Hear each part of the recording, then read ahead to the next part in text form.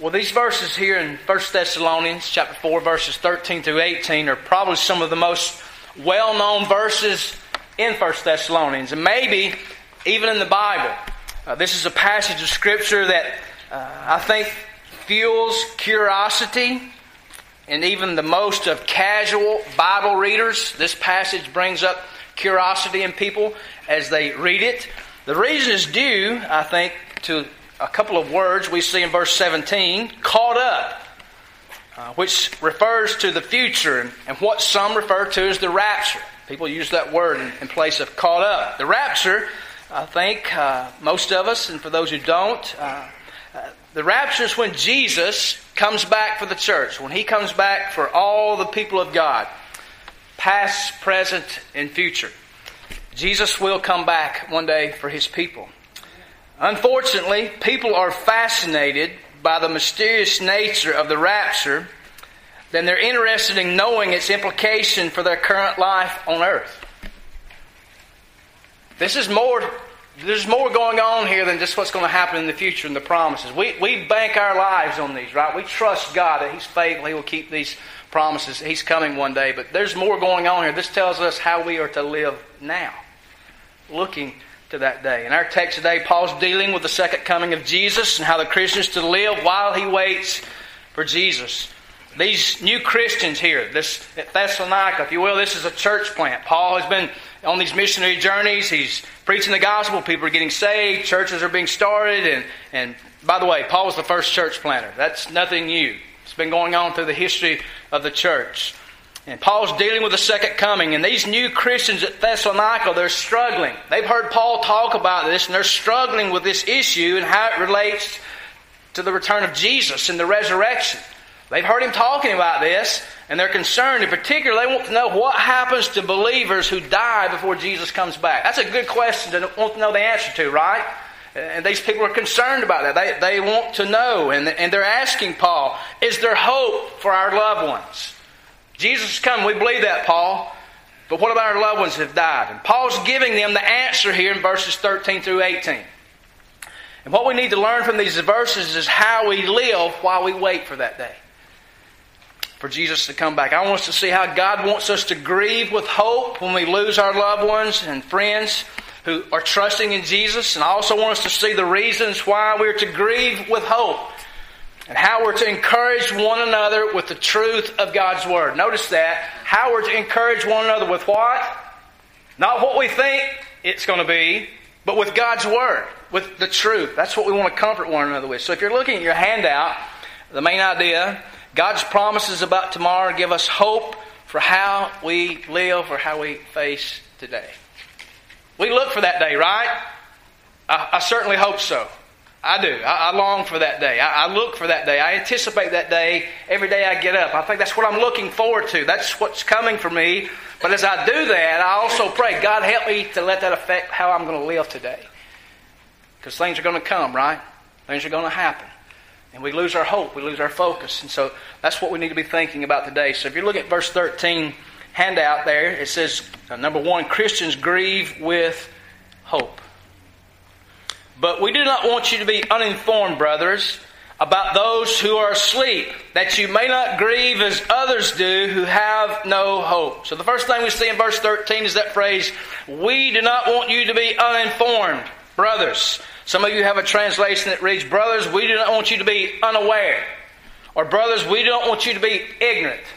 Right? We don't want you to be unlearned. We don't want you to be unaware or informed about this. Paul's saying in this phrase that there are certain things that are very important for these Christians to know, but they're important for us today. These are things that are important for us to know. We really need to understand the things in this passage because the truth is what God uses to comfort us and strengthen us is His Word.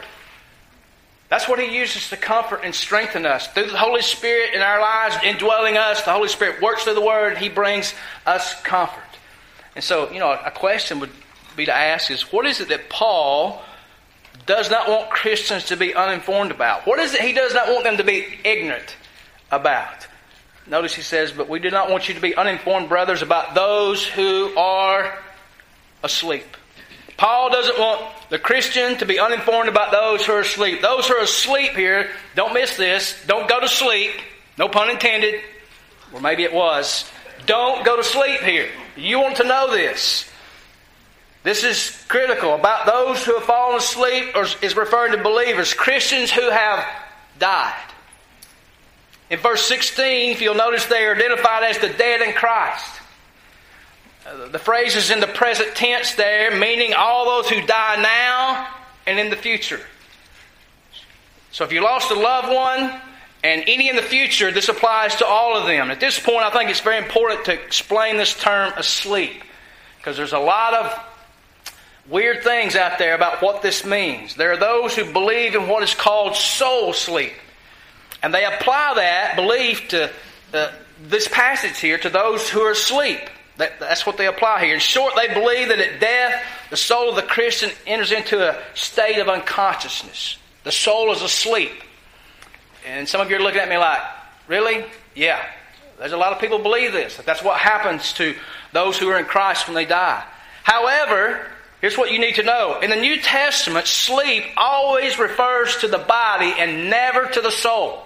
That's where they make the mistake. If you read your Bible carefully, you'll come to the conclusion, every time I say sleep, it's always talking about the body. It's never talking about the soul. Sleep is the way the Bible refers to the body of a Christian who has died. Sleep in the Bible refers to the body as being in a state of rest or inactivity. What is it? Is it the soul? No, it's the body that word is referring to. The Bible teaches us that the only part of us that goes into a state of unconsciousness at death is the body. The soul continues to live. And I'm going to explain that as best I can as we go through here. Just as sleep is temporary, though, so is death for the believer. Sleep is temporary, right? Some of you are like me. You wish you could have more each day, right? But it's temporary, right? The alarm goes off. It's time to go again. And so sleep is temporary, and so is death for the believer. Sleep is something we wake up from. So we apply that to this here. One day the body will wake up. The Word of God does not teach that the soul, the spirit of a person is ever unconscious. It never teaches that. How do I know? 2 Corinthians chapter 5, verse 8. 2 Corinthians chapter 5, verse 8 says, some of you know this verse, right? You're already saying it. 2 Corinthians chapter 5, verse 8 says to be absent from the body. Yeah. To be absent from the body is to be present with the Lord, at home with the Lord. And in Philippians chapter 1, verse 23, Paul says his desire is to depart and be with Christ, which is very much better. You need to hang on to those two verses. You need to know those passages of Scripture. These verses teach that believers go consciously into the presence of Jesus at death. Read those verses carefully and read words. Read the words carefully and listen to what they say. To depart and be with Christ is very much better. Now the question is, if the soul goes to sleep, as some say, which is not true, how could unconsciousness be very much better than the conscious communion we have with Jesus in this life? How could that be? What did Paul say about leaving and going to be with Jesus? That it's what? Very much better. I don't think unconsciousness is very much better. In Luke chapter 23, verse 43, Jesus told the thief on the cross, truly I say to you, today you will be with me where? In paradise. After death, the born-again Christian goes consciously into the presence of the Lord. I don't think Jesus would have told that thief, today you're going to die and you're just going to be unconscious. In Luke chapter 16, verses 19 through 31, the rich man and Lazarus. We know that story, right? We read that the unsaved rich man is conscious of where he's at, right? This is yes. He's conscious, and Lazarus as well is conscious of where he is. Now, here's the argument some people will say about using that. It's a parable, right? Some will say, You cannot use a parable to justify that the soul is conscious, because a parable is a story. It's not reality. Let me give you something here. The parable of the rich man and Lazarus, listen, is the only parable of Jesus in which He uses the actual real name of a person. That's key for us to know, that we can apply this to that. So the soul of the believer who has died is ever conscious and remains so until the resurrection, when he receives his glorified body. So if you have a loved one who has died, who knew Jesus, they are very much better. They are conscious. Now, I don't know to what degree they're conscious as to what they know what's going on, but here's what I hold on to. It's very much better. It's very much better. And why does Paul want the Christian to be informed? Look at verse 13. That you may not grieve as others do who have no hope. Paul says, I don't want you to be uninformed about this, because I don't want you to grieve like those who are lost. Others who have no hope. I want you to grieve with what? Hope. Paul doesn't say, Christians, you should never grieve. He doesn't say that, does he? He doesn't say we shouldn't grieve. Paul doesn't say that. But what he does say is this: I don't want you in that grief to grieve as somebody who doesn't have any hope. Because you do have hope. What Paul prohibits is not grief, but hopeless grief. Right? Does that make sense? We grieve. We hurt. Man, our hearts hurt within us. But as Christians, we grieve with what?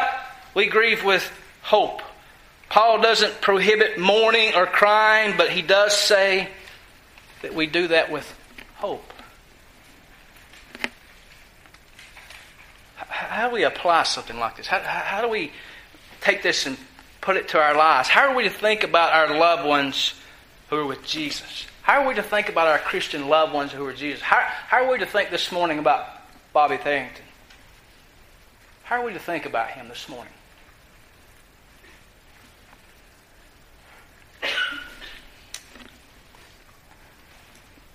I base what I'm going to say on the Word of God, not what I think. The moment, the instant your loved one took their last breath, their soul went to be with Jesus. Whew. That's good, right?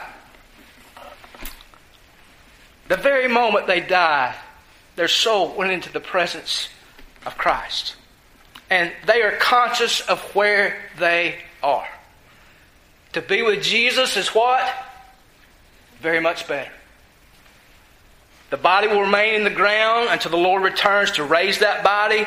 He'll reunite that body with the soul, but that soul is in the presence of Jesus, and that soul is fully conscious of the surroundings it's in. Now again, I'm not sure how much they know about what's going on here, because the Bible doesn't make that clear. But I can take these passages and tell you they're conscious of where they're at now. Because it's what, church? Very much better. For your loved one, their death is great gain. That's what Paul says in Philippians chapter 1, verse 21. Death is gain. I remember telling Debbie when our son died, I said, Dylan doesn't lose. He wins. We lose. We got to stay behind. He's very much better. Bobby Tharrington is very much better today. Your loved one who died, who knew Jesus, is very much better today. Why is it great gain? Let me give you some things here. Your loved one is now free from the temptation that results because of indwelling sin. Wow. No more would have to deal with that.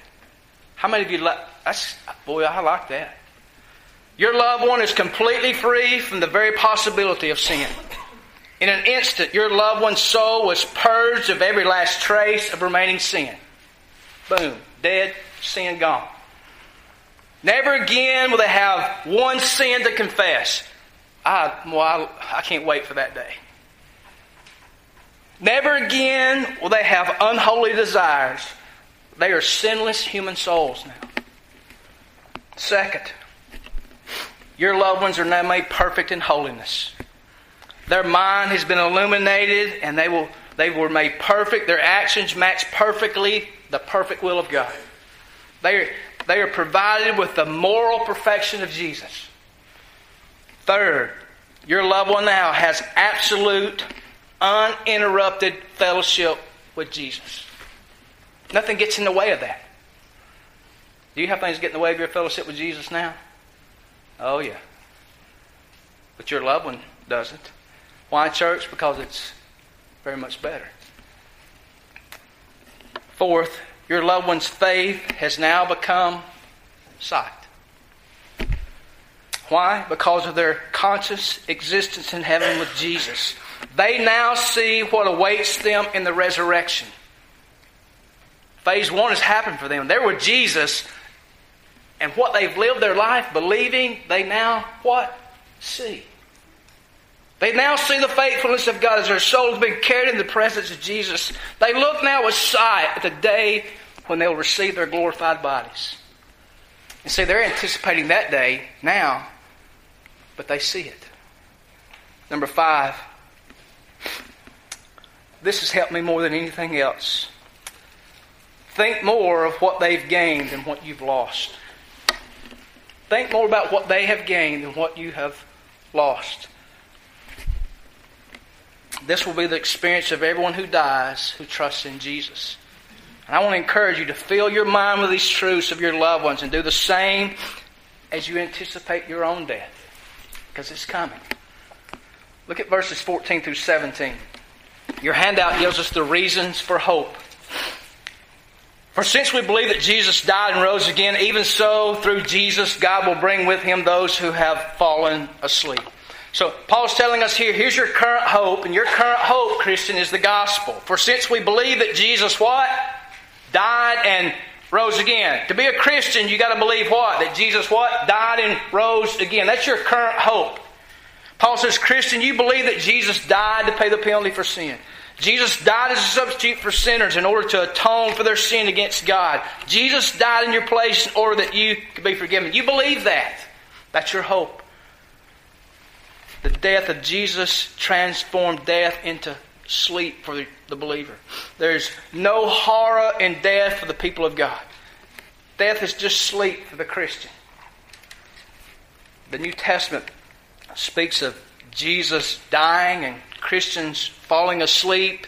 Jesus died so that the Christian's death simply becomes an entrance into heaven. That's all your death is. It's an entrance into heaven. And Paul also says in verse 14 that you believe. Christian, you believe that Jesus was raised from the dead. The death of Jesus demonstrates that death has been conquered. Right? Jesus being raised from the dead was God saying, this is my perfect sacrifice. Raising Him from the dead is what brings your justification. But also Jesus being raised from the dead, He conquered death, which means He's conquered that death for you. The resurrection is the guarantee of your hope, Christian. Look at verse 14 again. He talks about the hope for the Christian dead, those who are asleep. He says, even so through Jesus, God will bring with them those who have fallen asleep. Paul says that God will treat those who died trusting in Jesus the same way He treated Jesus Himself. Namely by what?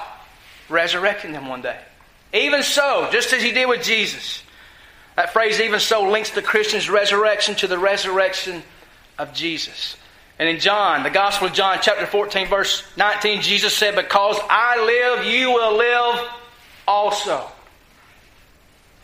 Notice He says, through Jesus, God will bring with Him those who have fallen asleep. It's through what Jesus has done in His death and resurrection that death is only sleep for the Christian. And they do not experience the horrors of death. Can I tell you something? Your loved one, I've heard this all my life. God will give you grace at death that you don't even know about yet.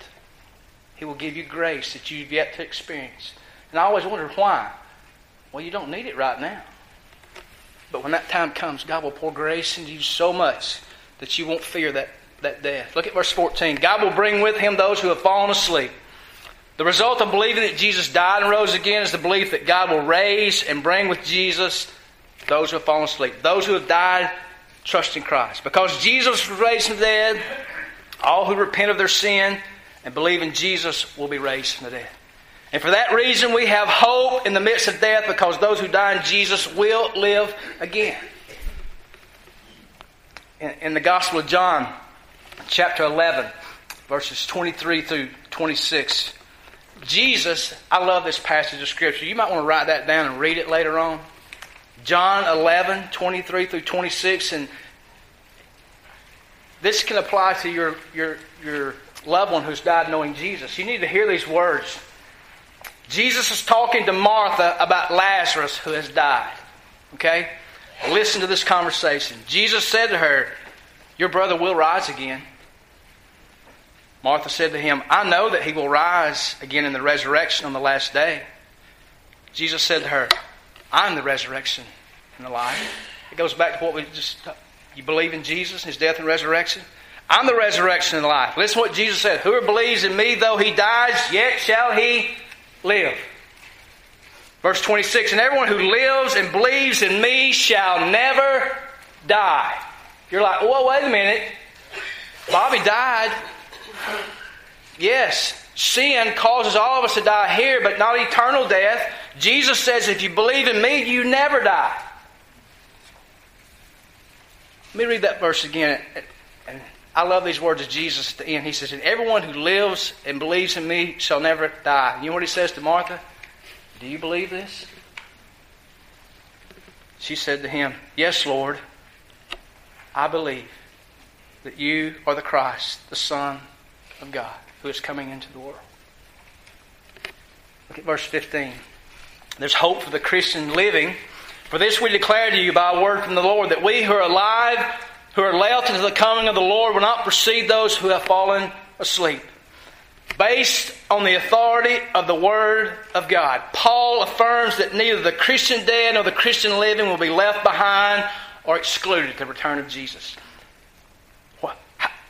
This isn't Paul's idea. What does Paul say? "For this we declare to you by what? A word from the Lord." The Lord will come and He'll first resurrect the believing dead, and then He'll raise up the Christians who are still alive. Yes, every living Christian will experience a resurrection in the sense that their old bodies will be transformed. Hallelujah. Praise the Lord, right? Notice the phrase, "will not precede those who have fallen asleep." Those alive at the return of Jesus will not have an advantage over their dead loved ones. Remember, that's the question they've got. What's happening to our loved ones? Those who die before the return of Jesus will not be inferior to those who are alive. All Christians will participate in the return of Jesus. And if you're these people and you've been fretting and worrying about that, Paul says, "I got a word from the Lord. This is what's going to happen." What does that do to you? Man, you grieve, but you grieve with hope. Notice in verses 16 and 17. Hope in future events.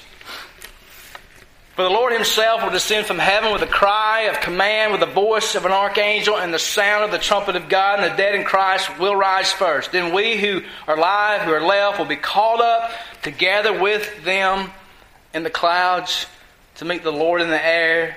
And so we will always be with the Lord."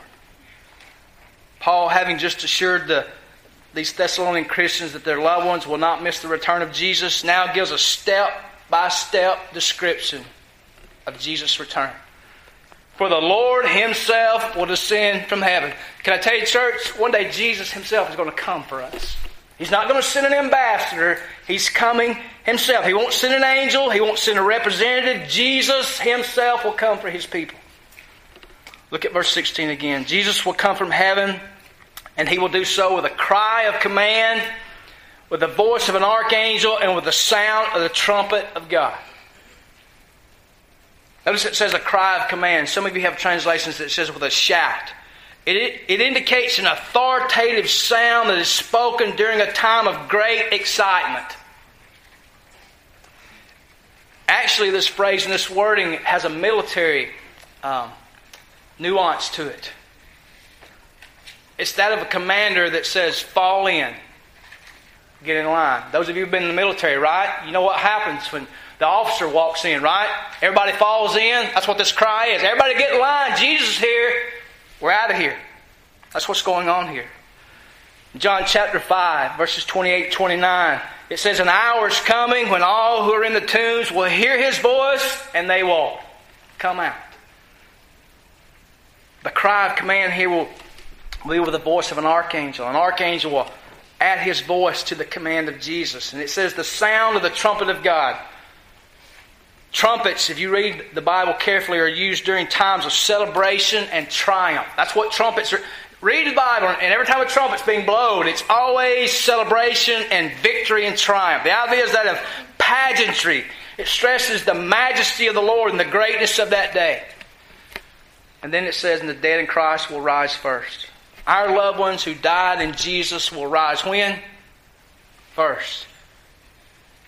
They have a place in the events of that day. They will rise first, and their glorified bodies will be joined to those spirits which now dwell consciously with Jesus. The idea is that Paul is once again assuring and he's comforting Christians that there's no possibility that those who have died in Jesus will ever be separated from Jesus. Don't have to worry about that. Paul has said, notice, don't miss this. Notice what Paul says here. They died through Him. They sleep in Him. They will rise with Him, and they will come with Him. Jesus and His people belong to each other, and nothing can separate them. Nothing. Verse 17. Those who are alive, who are left, will be called up together with them in the clouds to meet the Lord in the air, and so we will always be with the Lord. Keep in mind, again, the concern that these new Christians had about loved ones and friends who have died in Jesus. Keep that in mind. They're concerned that they will be left out of this event of the coming of Jesus. And Paul's answer is this. You don't need to worry about that. Your loved ones and friends are going to be the first in line. And you, if you're alive at the return of Jesus, you'll be second in line. Your loved ones are going to be raised first, and then you're going to be caught up with them. And all the dead in Christ and all of us who are alive are going to be with the Lord for how long? Always. Don't you love that? We will always be with the Lord. How long is always, church? Always. In other words, Paul points us to Jesus' physical return and our physical resurrection at His second coming. And he says, you will always be with the Lord. Notice verse 17, it says, together with them. There's coming a day when there will be a wonderful reunion. Together with them. There's a coming day when those who have died in Christ and those Christians who are alive are what? Reunited. At the resurrection, we together with our loved ones and friends who have died will meet Jesus together. And all of us are going to be with the Lord how long? Always. Praise be to God. We will always be with the Lord. Paul points us to Jesus' physical return and our physical resurrection. He says, you will always be with the Lord. Always with the Lord. Paul says it will never end. All believers will be together forever in the presence of Jesus. It's kind of like Christmas, right? You can't wait for that day to come. And when it gets here, whoo, glory. That's what we need to be thinking about this day. But what happens on December the 26th? Christmas is over, right? But not here. Always. Always with the Lord. Look at verse 18. Verse 18 is application. Comfort one another. Therefore, based on what's been said in verses 13 through 17, encourage one another with what? These words. Not your words, not the world's words, but with what words? These words. Paul says encourage one another with these words. Encourage one another with the truth. Take the truth of the Word of God and use that to encourage one another in times of grieving. That's a novel idea, isn't it? Take the Word of God and encourage people with it. We think, I have no idea what to do. Paul says, here's what you do. You take the Word of God. Not just in this situation, but use the Word of God to comfort people in all situations. I'm grateful for the Word of God. I'm grateful for truth. Aren't you?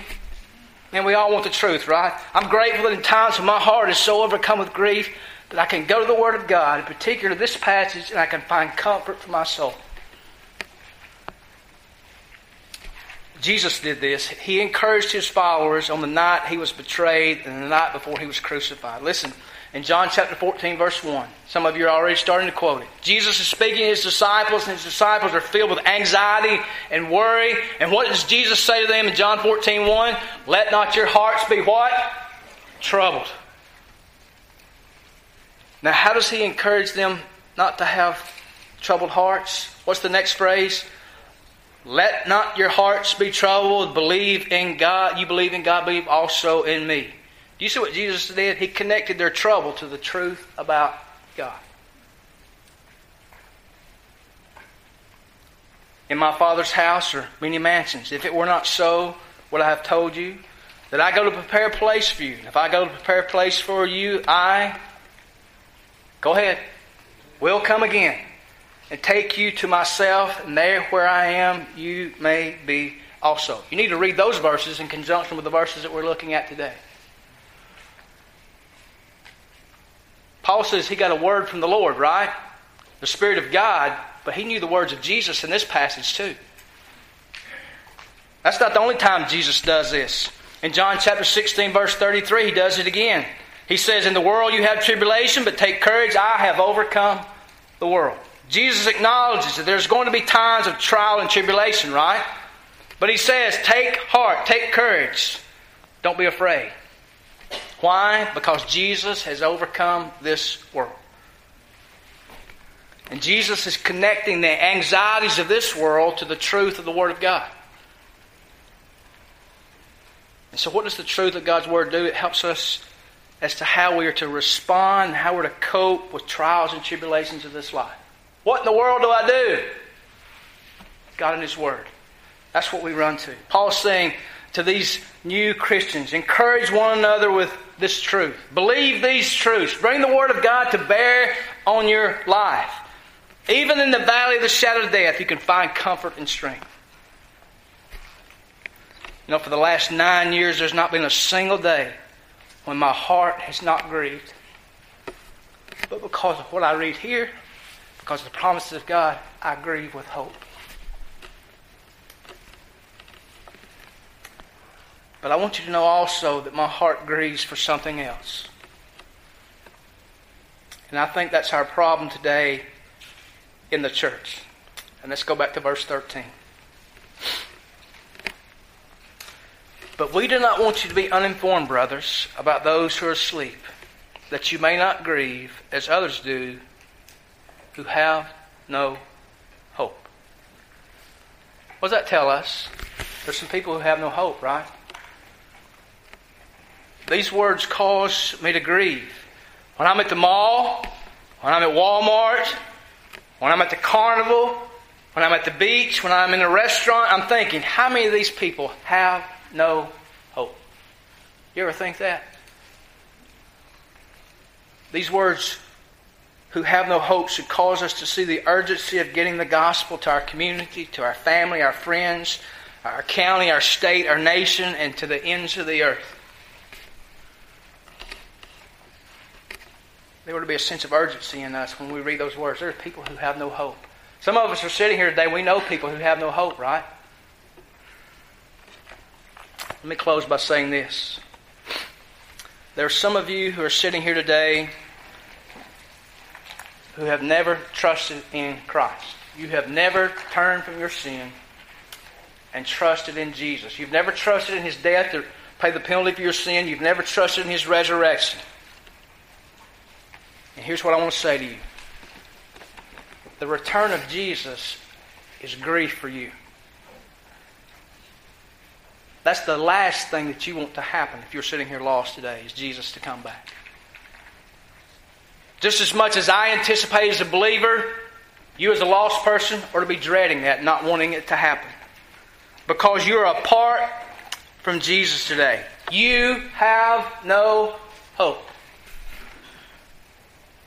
You cannot, at the return of Jesus, throw up a quick prayer and everything will be okay.